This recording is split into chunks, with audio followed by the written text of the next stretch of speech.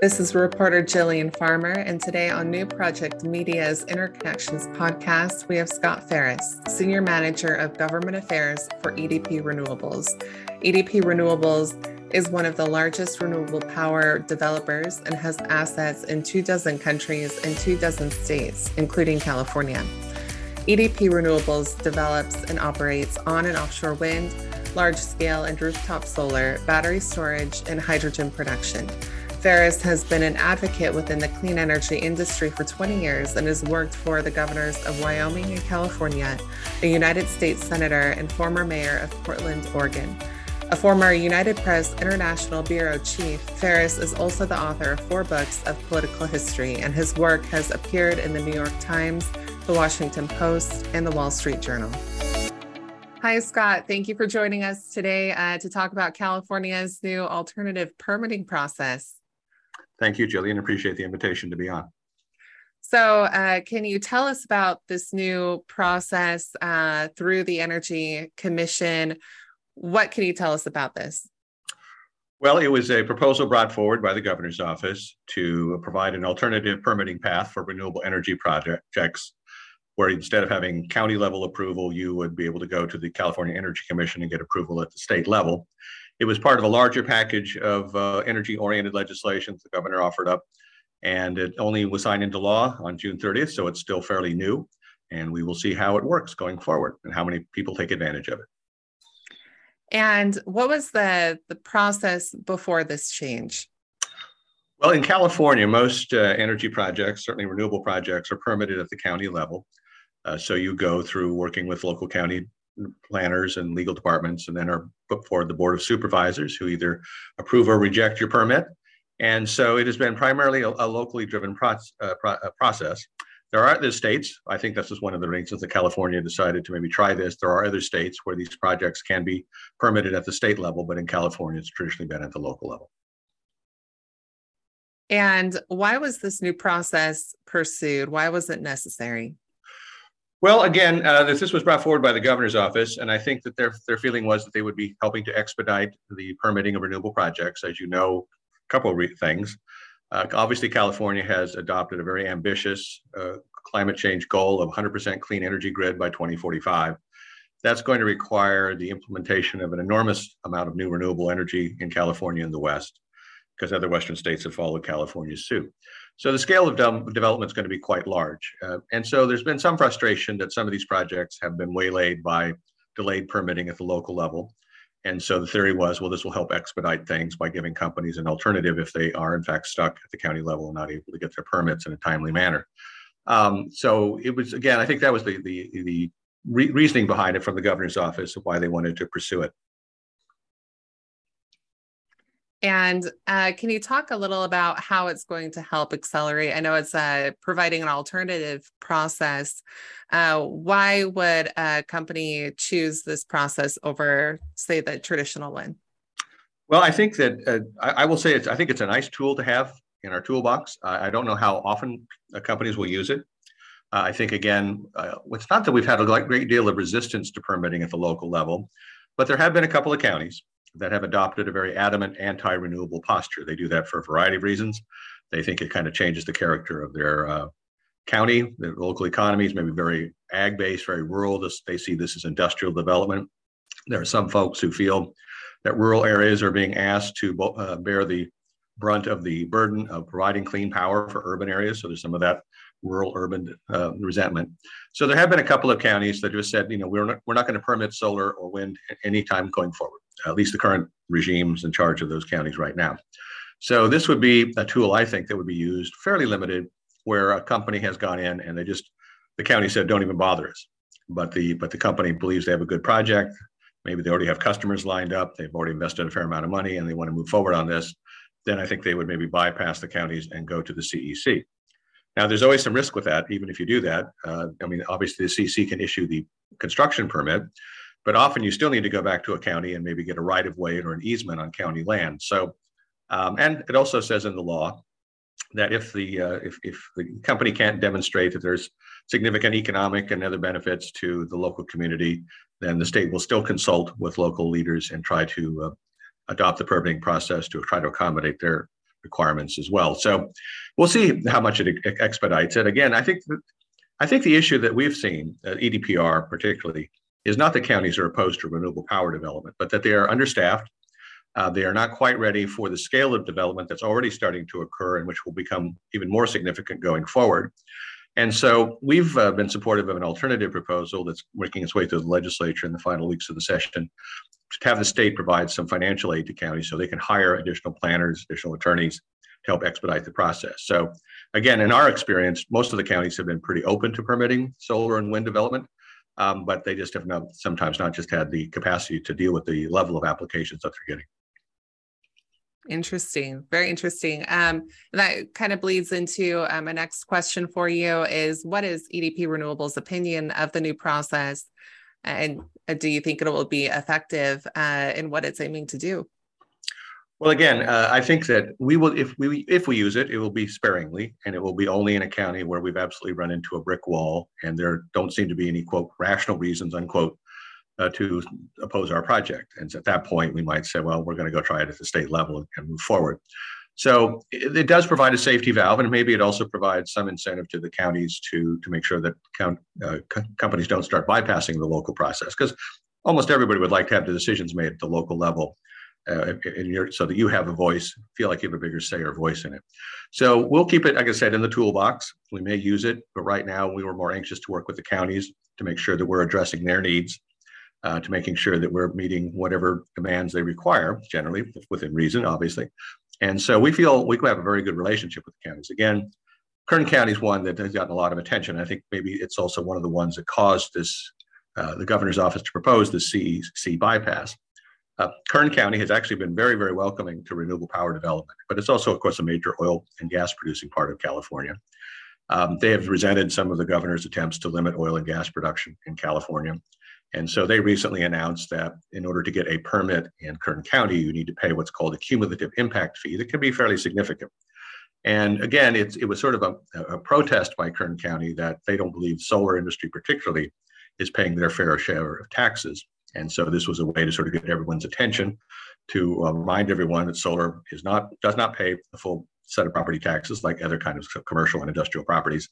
And so I think there's been this sort of ongoing tension between the governor's office and Kern County that may have also been part of the impetus for this CEC bypass. But again, I think our intention is to still try to do everything we can to work with counties at the local level, because we want to serve these communities. We don't just develop and build the projects, we also operate them. We want to be part of the community. We want to be good citizens. So we want to start off on the wrong foot and know that we're welcome in the community and not going in against everybody's wishes. And going back to the Kern County fee, how much is that fee? Well, it's going to vary. It's based on a variety of factors, but it's significant. It could be up to 7 figures or more. And so it was something designed to get people's attention. It wasn't just like, here's $50,000 or $25,000 that most companies would kind of go, okay, well, we'll write a check. So it was intended to get the industry's attention, and I think it did. As you're probably aware, and your listeners are maybe aware, there is a legislation moving through the California legislature that would have solar facilities paying property tax.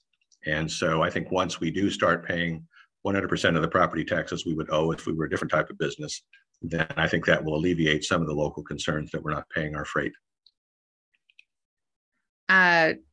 Do you believe that adding property tax to some of these projects might have a negative impact on companies trying to bring projects into California, or will it not really have an impact in that regard? Well, it will certainly make California solar a little less competitive and maybe make it more attractive to some consumers and load-serving entities to maybe procure power outside of California. There is that risk. That's something that a number of the members of the industry have pointed out. And so what happened? So I think it'd be helpful to talk about briefly about the history of the solar property tax exclusion in California. This was implemented by a voter referendum 4 decades ago that solar improvements would not be taxed. And I think that was partly to protect homeowners as they added rooftop solar, that they wouldn't then have to be saddled with an additional assessment on their property. But it also applied to large scale utility solar. And I think it provided a really good purpose for a number of decades, in that it allowed the solar industry to develop and mature But now I think we have developed a mature. In fact, we offer probably the lowest cost electricity. In fact, I know we offer the lowest cost electricity you can have. So it does beg the question: does the solar industry still need this kind of benefit, or is it more important now, given the scale of development and some of the pushback we've had on permitting, to contribute more to the community? We don't provide a lot of jobs. We do during the construction phase. We'll employ several hundred people to construct a solar park, but it only takes 1 or 2 people to actually operate a solar park. So we don't generate a tremendous number of jobs. And so the other most logical benefit to the community, outside of course providing clean, affordable electricity and hopefully helping to save the planet from climate change, is in the tax realm. And so if we start paying more property taxes and allow counties to hire more public health workers, more law enforcement, to do something with their roads, whatever it is they want to do with that money, it makes us a much more attractive entity to bring in. And so I think that the fact that we will start paying property taxes, yes, that will probably get passed on. Some of it will get passed on to the ratepayer, obviously. But I think it will reduce some of the level of opposition in California, make it easier to permit, and that also will save money. So I don't think it's going to inhibit development of solar in California. This is where the market is. This is the largest state in the union, the largest consumer of electricity. So I have no doubt that we'll continue to develop a lot of solar, but hopefully this will alleviate some local opposition to solar and make us a much more valued member of the communities. Do you know when we might find out the results of that decision?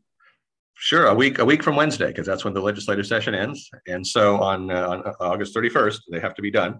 And so we will find out whether this, whether the property tax bill goes through, and it has already passed the House and Senate, though the Senate now has to concur with some amendments the House did. And the amendments that the House, the Assembly implemented was that we would get a 2-year extension on the 100% exclusion. So any projects developed before 2027 would still not pay property taxes. But then after that, there would be no exclusion whatsoever, no percentage of reduction. You would pay your full assessed value of replacement value. So that we'll know that a week from Wednesday. And also that would also be when we find out whether the legislature and the governor have decided to also allocate counties some additional resources, again, to hire additional personnel to help us with permitting and expediting permitting. So big decision coming up soon. It's a flurry of activity. California obviously always has a very interesting legislative session. And of course, there's a tremendous amount of energy issues. As you know, the governor has recommended that the legislature authorize the extension of the operation of the Diablo Canyon nuclear facility down near San Luis Obispo. That's caused a great deal of debate. And then in conjunction with that, there's quite a few other bills in terms to help the renewable energy industry in terms of, like I said, permitting, also transmission, things to help incent the development of offshore wind in California. So there are around clean energy issues, there's going to be a lot of debate, a lot of discussion, and some pretty consequential decisions over the next 8 days. Wow. Thank you. And circling back to the new alternative permitting process through the CEC, I know it's still new, but have you heard of any developers who've tried to use the process so far? Well, as you pointed out, it was only signed into law on June 30th, so it's only been really effective 6 or 7 weeks. So I'm not aware of any company who has already made the application to be considered by the CEC. I've been part of discussions in which a couple of companies have said they're certainly going to explore it very hard because they want to develop in one of these counties, as I mentioned, that have sort of been a brick wall when it comes to renewable power development. So we'll see how it's used. I think one other issue I'd like to raise too is I think also as an industry, we just need to be smarter about where we develop. I think sometimes we focus very much on what the technical considerations and the commercial considerations, and we need to take into consideration the community and political considerations as well. There, like I said, I think most of counties in California, I believe the overwhelming majority of counties in California would welcome our kind of development. It's fairly clean. We don't have a tremendous amount of impact on schools and roads and things like that. There's some impact on the view shed. If you really don't want to see anything on the horizon, I guess it can be a bit of annoying, but we're not a dangerous industry. Well, we're in a polluting industry. And so I think that what we just need to do is to find out where people want us to build. One of the things that's happening in California because of the mega drought is that thousands upon thousands of acres of farmland are being taken out of production. And we get routinely contacted by ranchers and farmers and other landowners saying, you know, I'm not going to be able to have an income off this crop. Is there any possibility you guys would like to build a wind farm or a solar park here because I need the revenue? one of the things I think our industry really does that's underappreciated is how much we support family-owned farms and ranches who are at risk of going under or being sold to larger conglomerates, but we give them a source of income for using usually a fairly small portion of their land. So I think, again, if we're a little more judicious about picking the spots where we develop, that's another tactic that we need to use in order to expedite permitting and help California reach its 100% clean energy goals. Excellent. Thank you. And have we seen any similar process or efforts like this alternative permitting before? And if we have, has it worked? I'm not aware of any other time where California has particularly tried on renewable projects to assume permitting. This idea was actually raised, though, a year ago by CEC Commissioner Karen Douglas, who is now Governor Newsom's chief energy advisor. I'm assuming that's why this idea came from the governor. She brought it with her when she left the CEC and came to the governor's office. And she believes, first of all, very strongly that the CEC is a very agile and effective organization. And the CEC has traditionally permitted fossil fuel plants like natural gas plants. And if there's not going to be many of those or more of those in California, and I think that's the plan, then I think it's also trying to find a role for the CEC to play, a stronger role for the CEC to play in the new energy economy. So it has been talked about before. I don't believe there's ever been a serious attempt to circumvent local permitting authority before. But again, this is not unprecedented. Other states have what they call energy facility siting commissions or industrial siting commissions that renewable projects sometimes fall under, and then therefore they're permitted at the state, not the local level. But again, we have no beef right now with the counties. We work with them well. We want to continue to have good relationships. We want to go where we are welcome. And if we have made some missteps, we want the opportunity to try to correct those as we go through the permitting process. So again, we will see how this CEC opt-in works, how many companies take advantage of it, and whether it substantially reduces the time. When at the county level, in theory, we should be able to get our permit start to finish in 12 to 18 months. With the CEC, there's a guarantee that they will process it within 9 months, but that's only after you can certify that you have all your application complete. That's all the data that's needed is there. And one of the delays we already have at the county level is that sometimes we get into the permitting process and find we don't have all the data. So it's not entirely clear how much the CEC process will expedite the process, or if it will be less expensive. In fact, it may be more expensive. But again, I think it's a tool to use in those areas where companies feel they're just not getting a fair hearing at the local level, that the local level has, for very dogmatic reasons, decided not to permit solar and wind. And it just doesn't seem like the right public policy decision. But again, I think that's going to be pretty rare. But we will see. Somebody's going to have to go first, and we'll see how it works. And the rest of us will take note. Thank you, Scott. Those are my questions. Anything you would like to add? Well, no, I think, I think the main things, like I said, I think that we have worked very hard at EDPR, and I think we've certainly been joined by our colleagues with other companies. And again, trying to be good citizens of California and the whole country. Again, we think we have a lot to offer. Obviously, first and foremost, we're offering clean energy to combat climate change. Now, because of tremendous advances in technologies in our industries, we're offering the lowest cost electricity. So that's tremendous for ratepayers and has great benefits for the economy. We provide, support for family-owned farms and ranches. It really helps maintain rural communities and cohesiveness and save a lot of family farms and ranches. So we think we're a great industry. We're very proud of our work. But again, we don't want to go where we're not wanted. And so the key, I think, is to go where we're wanted, or if we're not wanted, to figure out why and try to address that first before we sort of, again, skirt local authority and try to go straight to the state. But again, plenty of companies have tried to do all of what I just mentioned, and they still, hit a brick wall. And so again, I applaud the governor for looking for some creative ways to try to promote the permitting and siting of renewable power, because California is going to need a lot of it. The country, the world's going to need a lot of it. We're talking about 100 gigawatts of new renewable power over the next 15, 20 years. To put that in perspective, over the last 40, 50 years, all the wind power produced in the United States is about 115 gigawatts. So we're talking about, in a fairly compressed time frame, in a fairly regional area, having to duplicate that. So the scale of development is going to be significant. I'm not sure anybody has completely grasped how large it's going to be, but I think people are starting to get that, and that's why we're looking for these creative solutions to do this, so we do it right and in a way that not only does everything I already talked about, but it's just also a benefit to the local communities that we serve. Excellent. Thank you, Scott. And this is Jillian Farmer with New Project Media's Interconnections podcast. Thank you for listening.